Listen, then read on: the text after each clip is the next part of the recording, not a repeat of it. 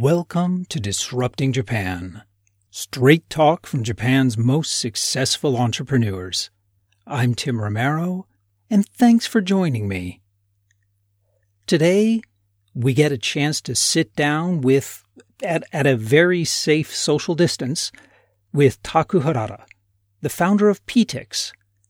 And we'll talk about how this particular event planning and booking company is not only surviving, but thriving during this COVID crisis. And hey, this is the very first Disrupting Japan episode I've released where I've interviewed someone over video conference. I've recorded a few interviews this way before, but I've always found something lacking. Something impersonal and not fully connected when you're talking to an image on the screen rather than a person in the same room. But this time was different. Maybe because Taku and I are old friends, or maybe just because we all, myself included, are getting more used to living our lives online. So we'll be doing more interviews this way, at least until things return to the way they were in the before times. This is actually the second time we've had Taku on the show, but this is all new information, and I strongly recommend you go and listen to the other interview as well. It's a great discussion about the things no one ever tells you when you first start your startup. I'll have a link to that episode up at the site. But today, we're going to talk about how to build and expand your customer base during lockdown, some things you should know about fundraising right now, and what the hell is wrong with Japanese B2B SaaS companies. But you know, Taku tells that story much better than I can. So let's get right to the interview. So I'm sitting here with Taku Harada of Ptix, the event ticketing and promotion service, and thanks for sitting down with me. It's great to be back, I guess. We talked several years ago. It's nice to see you again. Likewise. And we're being very appropriately socially distanced here. Very you much. Being in New York, and yeah. Actually, you were one of my very first guests on the show, and that was, almost 6 years ago now. Was it 6 years ago? Yeah, 5.5, 6 years. Times change. What was it, 2013 or so? I'm curious to find out what I had said back then and see if it matches up with what I'm thinking right now. But yeah, that's right. We finished off a bottle of wine at the old Engine Yard office in Tokyo. Yeah, in Ebisu, right? Yeah. It was a really great interview, and we're not going to cover the same ground again today. Although, you talked about some great stuff in terms of like founder motivation and more reasonable expectations for this journey. That would have been maybe a year and a half, or maybe even close to 2 years after we started Ptix. I hope I'm not going to contradict myself today too much, but let's see how it goes. Well, no, that's actually I'm not hoping you're going to contradict yourself, but I think this is like this really awesome chance to kind of check in and see how the predictions and strategies played out and like where you had to pivot. Right. Because I don't know, there's this big myth of like entrepreneurship being this steady journey from point A to point B, and it's right. Nothing like that. No, it's a lot of ups and downs, and it's uphill a lot, and you have to go downhill and just go left and right, and somehow when you look back, okay, maybe you're at a higher place than you were before. It's never a linear straight line, as you know. Yeah. Well, actually, let's jump right into it. And the biggest thing that's coming to mind here is that as a startup focused on event planning, COVID must have really had quite an impact on your business. This was, as it was for most people, I'm sure, totally unexpected. Boom, everything hit. I would say, was it late March? I remember specifically when the Tokyo Marathon was canceled. Towards the second half of March. That was when everything hit us. All the events that were on our platform, they started to get canceled, and we had to do all the refunds, and everything just turned upside down. And then the second tsunami, so to speak, was the first week of April, when Japan declared its national emergency. And that was just, our world totally turned upside down. And yeah. So how does a company that's just built around these live events, how do you pivot? How do you adapt to something like that? It felt like, let's see, maybe a week of total panic, not knowing what to do. And then several days of sort of a very low point, which was just being depressed and wondering what the hell we're supposed to do. But then gradually picking ourselves up and just thinking about where the market would go. Thankfully, the majority of PTIX events on PTIX, they're not the sort of the large scale, sports or music and entertainment. The majority of our events were the long tail community meetups and whatnot. So we did see that it would be relatively easier for these kinds of events to go online. We saw an opportunity there. We figured out that what we could do is sort of tweak the platform a bit, but really a lot of communication to our customers, communicating to them that, okay, this is how you can have your community survive by taking things online. So were you just proactively reaching out to your customers and saying, okay, now it's time to move everything online and here's how you do it? Yeah, people were just canceling their offline events. We took the stance of being very proactive in supporting those efforts and, communicating to our customers how to cancel your events, how to do their refunds. We figured that, okay, the very least we can do is sort of try to build trust with our customers. So that was that phase. And then once we figured out the online strategy, I was proactively going out there, talking to our customers. This is how you should bring your events online. We launched an online event series by ourselves, just, as a showcase, so to speak. And this thankfully has thousands of viewers and listeners every week. Just positioning PTIX as your go-to platform for your online event. And very quickly, all these events started to sort of flood our platform during April. Yeah, and we're in a very, very good place right now. So everyone adapted pretty quickly then? Yeah. So what makes a good online event? I mean, I'm sort of old school, and even all right, you and I are doing this online now, but it's not the same as sitting across the table and drinking wine together.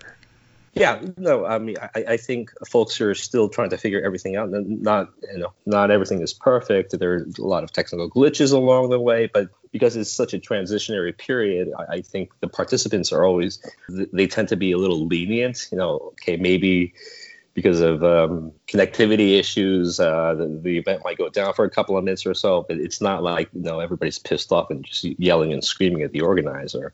People are a little more receptive and patient with things. In terms of format, Zoom, the typical event that we see on a platform is using Zoom speakers, just talking about, the topic of their choice within their communities. And so that communication among the participants and the organizers, that how to bring that online and how to bring that sense of connectivity into the event it continues to be a challenge, but there are various tools out there, and we're really amazed with how creative people are in trying to replicate the experience online. So are people willing to pay to attend online events, or is this? They are. So pre-COVID, I would say maybe 60-70% of our events were paid events. Typically $50 or 4,000 to 5,000 yen would be the ticket price for those paid events.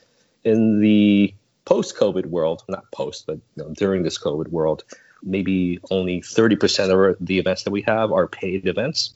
Oh, but that's still pretty high. It's still pretty high. All things considered, yeah. Yeah, and the average ticket price, this is much lower than the pre-COVID days. Maybe even half, let's say 2,000 to 3,000 yen, maybe not even 2,000. That is the average ticket price. So we have to make it up in volume, obviously, and the volume is catching up, thankfully.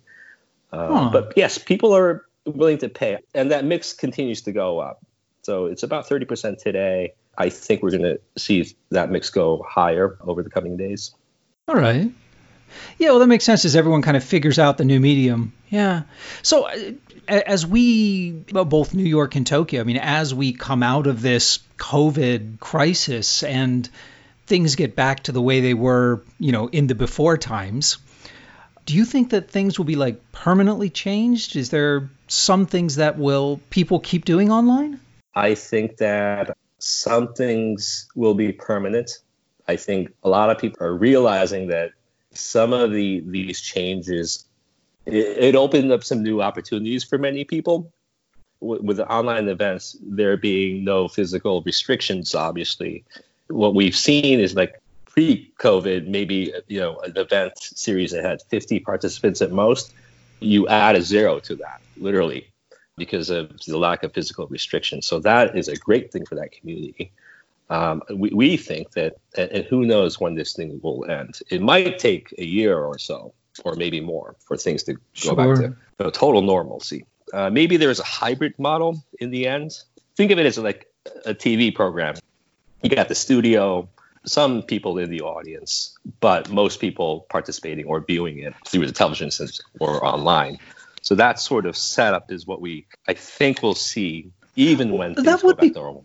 Yeah, that would be, I hadn't really thought about that, but it is forcing people to, if you will, kind of experiment with a new medium and see what value can be delivered in this format. Mm-hmm. In a very odd way, many of our customers are embracing this change because it has opened doors to new possibilities and opportunities.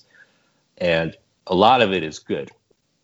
Again, that hybrid model where you would have that the physical interaction at the event, but maybe 10 times the number of people in the studio or at the venue participating through online means. Having that huge chunk of participants would obviously be much better for that community over the long run. Yeah, it scales. Yeah, the scalability is amazing. Yeah, we're seeing a lot of participants. I would say it used to be maybe 60-70% of our events were pretty much in the Tokyo metropolitan area or the Kanto region, a pretty large chunk in the Osaka Kansai region. But now it's really spread out throughout Japan and other countries as well. Well, that's true. It does eliminate the whole geographic problems. You can have an event wherever you are, and people from all over the world can attend. Yeah, I think it's an amazing thing. Yeah. Okay, let's talk about something besides COVID. That's all everyone's talking about. But I want to talk about like what really has happened with you and with PTIX over the last 5-6 years. So last time we talked, you were talking about how you'd had to kind of bootstrap things up. Your original marketing channels were like physically going to events and to clubs and building up this kind of community of personal connections. And at that time, we were talking about display ads and SEM and what was the next step for marketing and what turned out to be the next step for marketing. It was, I would have to say, unfortunately, a bit maybe, it has pretty much been the same game, the continuation of what we were doing back then. We still don't spend any marketing dollars for SEM or display ads or anything. I would even say that that strategy that I talked about back in the day of participants bringing in more participants, that has only worked much better at a much higher magnitude. All right, so it's been entirely network effect. Entirely network effect. More organizers bring in more organizers, more participants bring in more participants and communities, and that part has been amazing. On PTIX, if you buy a ticket to an event, you're asked to download our app, where you'll find more events. Once you'll find your ticket, but you'll find a bunch of other events as well. We have maybe 30 to 40,000 downloads of our app every month, and we don't spend a single cent in getting those downloads. So that part has worked quite well. And again, who's to say what we'll be doing in a year or two? Now that's interesting because the online event planning and that networking, it's has been and continues to be an incredibly competitive space. Right. And with the reliance on network effects, it would seem to be more likely that that the whole industry would consolidate around like a few major players. Right. Is that happening? I think I want to point out the different business model that we've aspired to build over time. Traditional ticketing company, their business is taking fees for each ticket sale. Although we do that, and I think I talked about this before, our goal has been to, let's say you publish an event on PTX, you want more attendees into your event. So we're providing sort of access into our customer database, which is about 5 million right now, to get more attendees into your community and events. So that's where we make some money, a lot of money actually these days.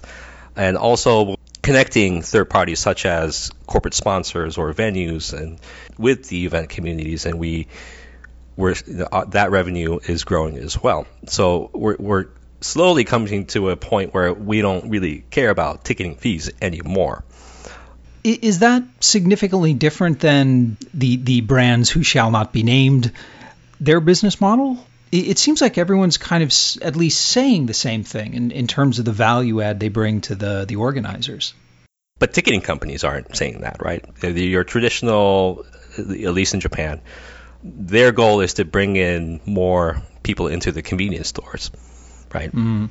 That's it. And they'll take a cut of each transaction. But there's no aspect of discoverability, discovering more events or communities, connecting corporate sponsors. That's not their business. They haven't built anything there. We have for the past 8-9 years, and that is really coming to fruition.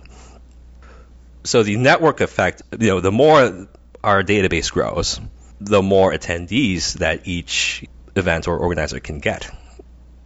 And is that something, I mean, you were touching on it just briefly, but do you think you'll ever be at a point where you could, for example, completely do away with ticketing charges and focus solely on the tools and helping organizers bring in more people?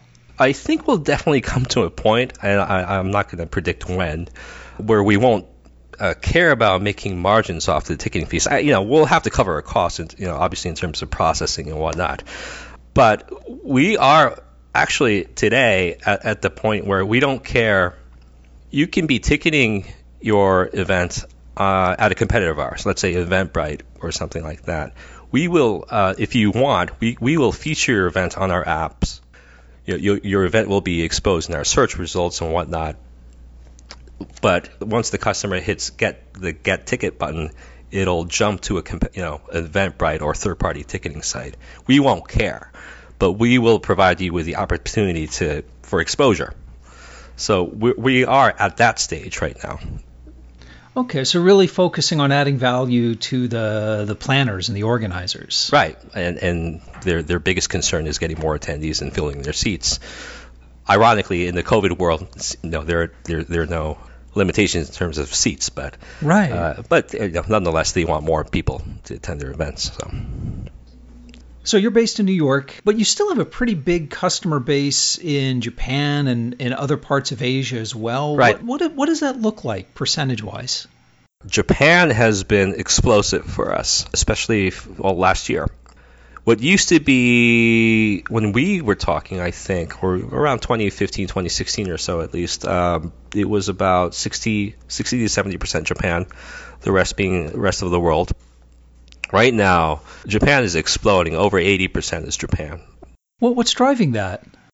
I think the brand perception, for lack of a better term, that network, again, the network effect, as we grow and grow, it just gets better and better. So just riding that wave in Japan right now. We do believe that things outside of Japan will follow that same path eventually. It's a timing issue. But today, about 80% of business in Japan right now. Now, we're a highly distributed team worldwide. We've got people in New York City, obviously, even within New York, upstate New York, and we got people in Manila, Singapore, Malaysia, all over the place. So it doesn't matter where we are, really. All right.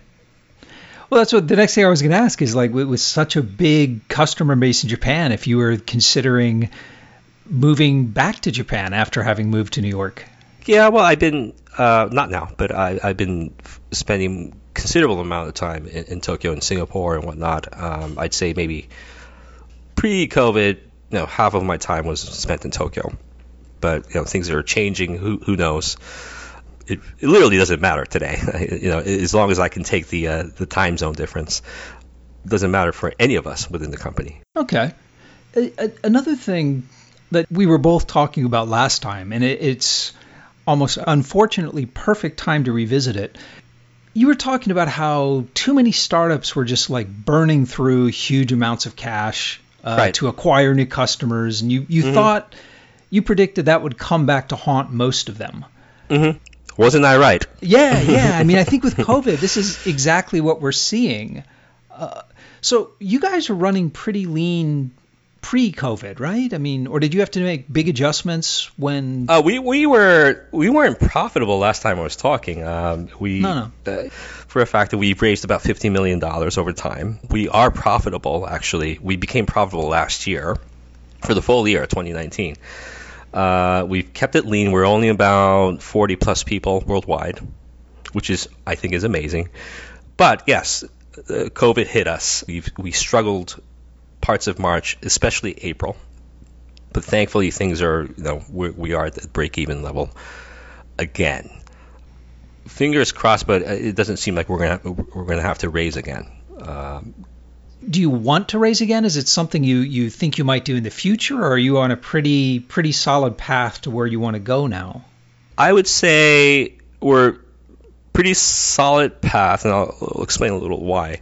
But I'll also say never, right? So who knows? Some opportunities might arise, some new strategies might come into play. But pretty much our fixed cost has been sort of flat, right, over the years. So while our gross profits have been going up and up and up, and the two lines intersected last year, and so theoretically beyond that, it's all beautiful profit beyond that, and that's we're on the verge of being hugely profitable going forward. So all right. Hopefully we can just again, this is probably the Amazon DNA in all of us. As you might recall, a large number of our management team is from Amazon. So, but the idea is to generate profits, but reinvest those profits wherever appropriate back into the business for further growth. That's what we aspire to do. Last round was Series D. I'm just not I'm not a big fan of doing E, F, G, and beyond. So, well, I mean, if you don't need it, I mean, don't take it if you don't need it, right? Yeah, that's pretty much been our philosophy from day one, and I am really thankful that we became profitable. And this COVID thing has hit us. We were not in the middle of a raise. We were not in the some startups, I'm sure, their unit economics might be terrible. They need that cash, but I'm sure they're trying to figure out what to do. I'm just like, thank God I'm not out there trying to raise at this terrible timing. So you started PTX in 2011, right? 2011, right. Yeah. And you moved to New York like almost right away. And last time we talked, and a few other times we've talked, you've been very kind of adamant that no, PTX is not a Japanese company legally, culturally, right. Ambition-wise, it's an American company. I wouldn't say it American, but international. No? Yeah. International? International. Okay. I'm curious. So in the almost 9 years since you made that decision, have you seen Japanese startups change over those years? I mean, do you see the culture getting better? Is it becoming less Japanese and more international? That's a tough question. I think we see more Japanese startup having international employees. That's definitely something that I see. You have your engineers they're sick of San Francisco. They love Japan. They get an engineering job at a Japanese startup. I think we see a growing. I think we do see a lot of that, but the founders themselves. I mean, the attitude and the ambition that we were talking about last time. That core of. I think, unfortunately, that has sort of been tempered a bit compared to when we were. I remember 2011, 12, 13, around that period. There were growing number of startups back then, Japanese entrepreneurs with global ambitions or international ambitions. Obviously, I don't have the hard numbers in front of me, but I don't see. I'm sure it has a lot to do with sort of the SaaS segment really presenting itself with a huge opportunity. So especially in a very idiosyncratic corporate environment such as Japan, these SaaS companies have had to build solutions very specific to Japan, which doesn't have international outreach. But I mean, hard numbers aside and business rationale aside, I mean, in the founders you speak to, in the new founders you're seeing, it almost sounds like you're saying the attitude might have gotten a little worse, that people are a little less ambitious. Is that true? Yeah, I don't know if it's worse. I think the opportunity, the old economy of Japan changing and trying to transform itself, and this has been accelerated with COVID, but that opportunity is so large that I think that a lot of startups are really just trying to focus on that opportunity for now, at least. They tend to be B2B SaaS type of services, but I think Japan, again, this, Japan is a very weird market where it's very closed, but it's a very large closed market. So just focusing on that is a pretty large opportunity for. Well, it is, and I think part of it though is, I mean, Japanese VCs love to invest in B2B SaaS companies because they're simple to measure. Within 6 months whether you've made a good investment or not. Right. They're very spreadsheet friendly. Yeah. I wish I was a SaaS company someday. But Well, do you think COVID, so you're saying like before, I mean, it is true, in technological disruption or even innovation will drive, it's what opens up a lot of these business opportunities, whether it's smartphones or the internet the first time or desktop computers. Right. Do you think that COVID and Japanese society being dragged kicking and screaming into working from home could kickstart a new generation, I hope so. Yeah? It varies among segments, but maybe a little more consumer-facing service might have international possibilities more than ever. I'm not complaining, but so much of the startup community has been focusing on B2B SaaS type of businesses, and for that opportunity, it seems like because these platforms need to be very Japan specific, I don't see a lot of possibility of those going overseas. I think you're right on that, and I think that's really a supply and demand. But I mean, the demand coming from the VCs, like there's investment money available, and those startups get funded, and there's a lot of really kind of odd B2B SaaS companies in Japan. Yeah, don't get me started on that. But yeah. I mean, some of the stuff you'll see in the back of taxis, you'll kind of go, really? Okay. But the very fact that a lot of these startups have the money to pay for those taxi ads is amazing, right? It speaks to itself. And so I'm just pointing out, whether or not I like it personally, that is the reality, and I understand it's a huge economic opportunity for investors and entrepreneurs. Yeah, I mean, I really. I'm a consumer-oriented guy. I have always. Well, you are, but you're also one of the few Japanese founders I know that just said we're going global from the start, and actually did it. I mean, it's not easy. We're struggling in many ways, but the aspiration is definitely still there, or if not bigger. There must be a growing number of entrepreneurs out of Japan that go in that direction. Yeah, I mean, attacking a global market means much faster adoption. It'll mean, well, actually, even the VC attention. Did you raise mostly from Japanese VCs or foreign VCs? It was a mix, maybe 50% Japanese and the rest being overseas.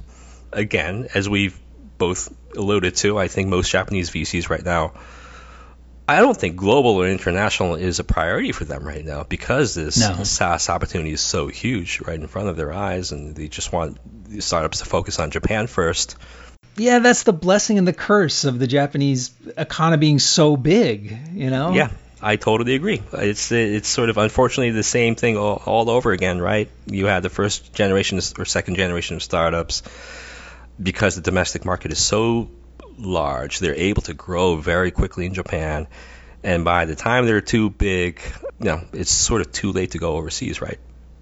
Yeah, and there's a lot of pressure from the investors to not go overseas because it's risky and it takes a lot of capital. And they're like, no, just IPO and like you'll do all that risky stuff later. It's like, wait, no, that doesn't work. Yeah, it's just a question of you as the entrepreneur. What's going to drive you, right? And it becomes philosophical or a motivational topic, and that's it's a very tough question. But in the end, the entrepreneur will bleep this out, but do whatever the you want, right? That's the idea, right? Well, Taco, before I let you go, I want to ask you what I call my magic wand question. And that is, if I gave you a magic wand and I told you that you could change one thing about Japan, anything at all, the education system, the people's attitudes towards risk, the legal system, anything at all to make it better for startups and innovation in Japan, what would you change? I wish the big companies wouldn't dictate the direction of the Japanese startup. I wish that the Japanese startup could sort of not ignore, but I hope they're going to be in a position where prioritizing the demands and needs of the big old corporate world of Japan is not a priority for them, and they can just look elsewhere. No, that's a really interesting topic. So do you mean in terms of the large company dominance of distribution channels and the market and mind share, or do you mean like large companies' capture of government policy and licensing, or why do you think it is that these startups have to please the big companies so much? Large Japanese companies, they have tons of cash, right? If you look at their balance sheets, this is just amazing, the amount of cash that they hold. And unfortunately for startups, that is their first customer. And unless you build a very consumer-facing service such as ours, your business is going to be dictated by whatever the needs that these big clients want. And they're very demanding. They want customization all the time. Oh, God, yes. The typical demand is, can you white label your service for us? We've said no to these demands throughout the years. Never gave in. And which has enabled us to build a more scalable platform and approach to things. But I think, especially in the B2B world, because you need that revenue for the big corporate client, you're doing a lot of customization all the time, which sort of eats away from your resources, and it's sort of. Well, yeah, it's easy to lose track of your own vision if you're constantly customizing it and getting all the details for every client. Right. And so, it is a choice. I'm not saying it's right or wrong. I'm just very gently pointing out that maybe if you have such a short-term view of things, and you're talking to the. I definitely everything you customize, you're incurring a technical debt that you're going to have to support that, and I've seen a couple of startups that was undoubtedly the reason they eventually went out of business. They just couldn't support that. I think we know a few, right? Yeah. But one of the things that I've been most excited about, one of the developments I've been most excited about over the last 10 years has been, like, during the dot-com era, all the startups were basically selling to big companies. Right. That was the only option. But I think these days we're seeing more startups selling to other startups. Startups and SMB. So I tend to like personally what's a good example? Like a Smart HR. I think they're great. The core business, the clientele that they've been able to acquire is like the SMBs, the startups and the smaller businesses out there, which I'm sure there's like very few customization requests going on and white labeling and all that. I think they're well positioned for a lot of scalability going forward. Those are the startups I really admire. The ones that are able to sort of say no to the short-term stuff, but have this big vision in mind. And well, there's an awful lot of SMBs in Japan. Yeah, it's a huge segment, right? I guess going back to your question, I wish and I hope the old Japanese economy, typically being the Japanese conglomerates, I hope they don't dictate the direction of the startup community. Yeah, I know they want to, and I know like the politicians and the large company vision of startups is just, we'll get lots of innovation and new ideas, but no disruption of Japan. I appreciate their interest. I think they're great people, right? But corporations are weird creatures, right? And I say this because the Japanese corporate world has been very active in investing in startups, either directly or as LPs, and we've run into situations because of sort of like that investor relation in the background, very strong demands on what we should do or what we should build for.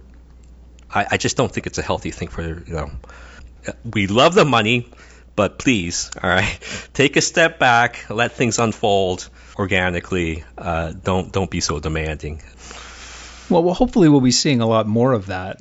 And I think we are seeing startups, like at least the fairly successful ones, kind of assert their independence that way. Yeah, that's that kind of backbone. Typically, these services that have been able to target the SMB or the individual as their main customer base, they tend to have more scalable possibilities, I think. Well, hopefully we'll be seeing a lot more of that. Yeah. Well, listen, Taku, I want to thank you so much for sitting down with me. No, thank you. Even though we're 10,000 miles apart, but sitting down with me.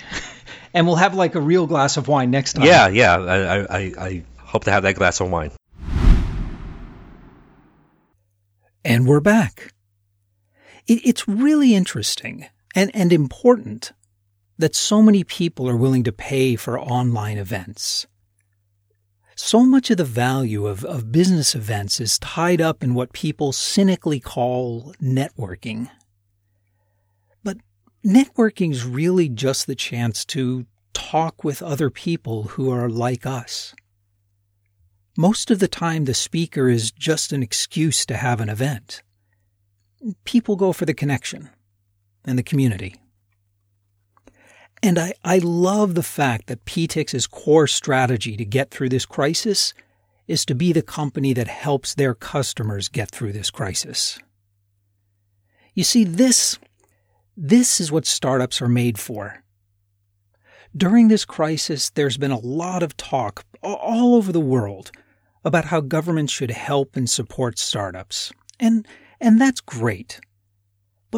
But startups are not some kind of weak little creatures that need protection. Disruption, rapid change, and crisis is where startups shine. Startups can move faster than big firms. Startups are always the ones that figure it out first. It's what we're good at. It's where we thrive. So if any permanent and lasting good does come out of this pandemic, you can be certain it will be the startups leading it.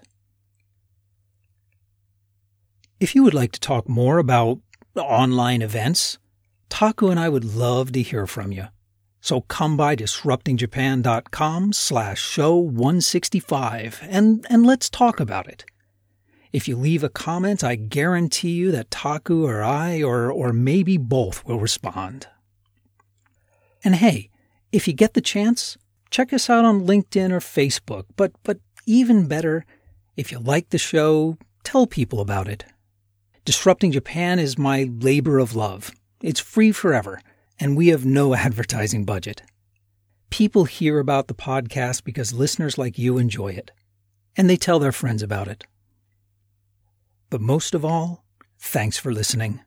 And thank you for letting people interested in Japanese startups and innovation know about the show.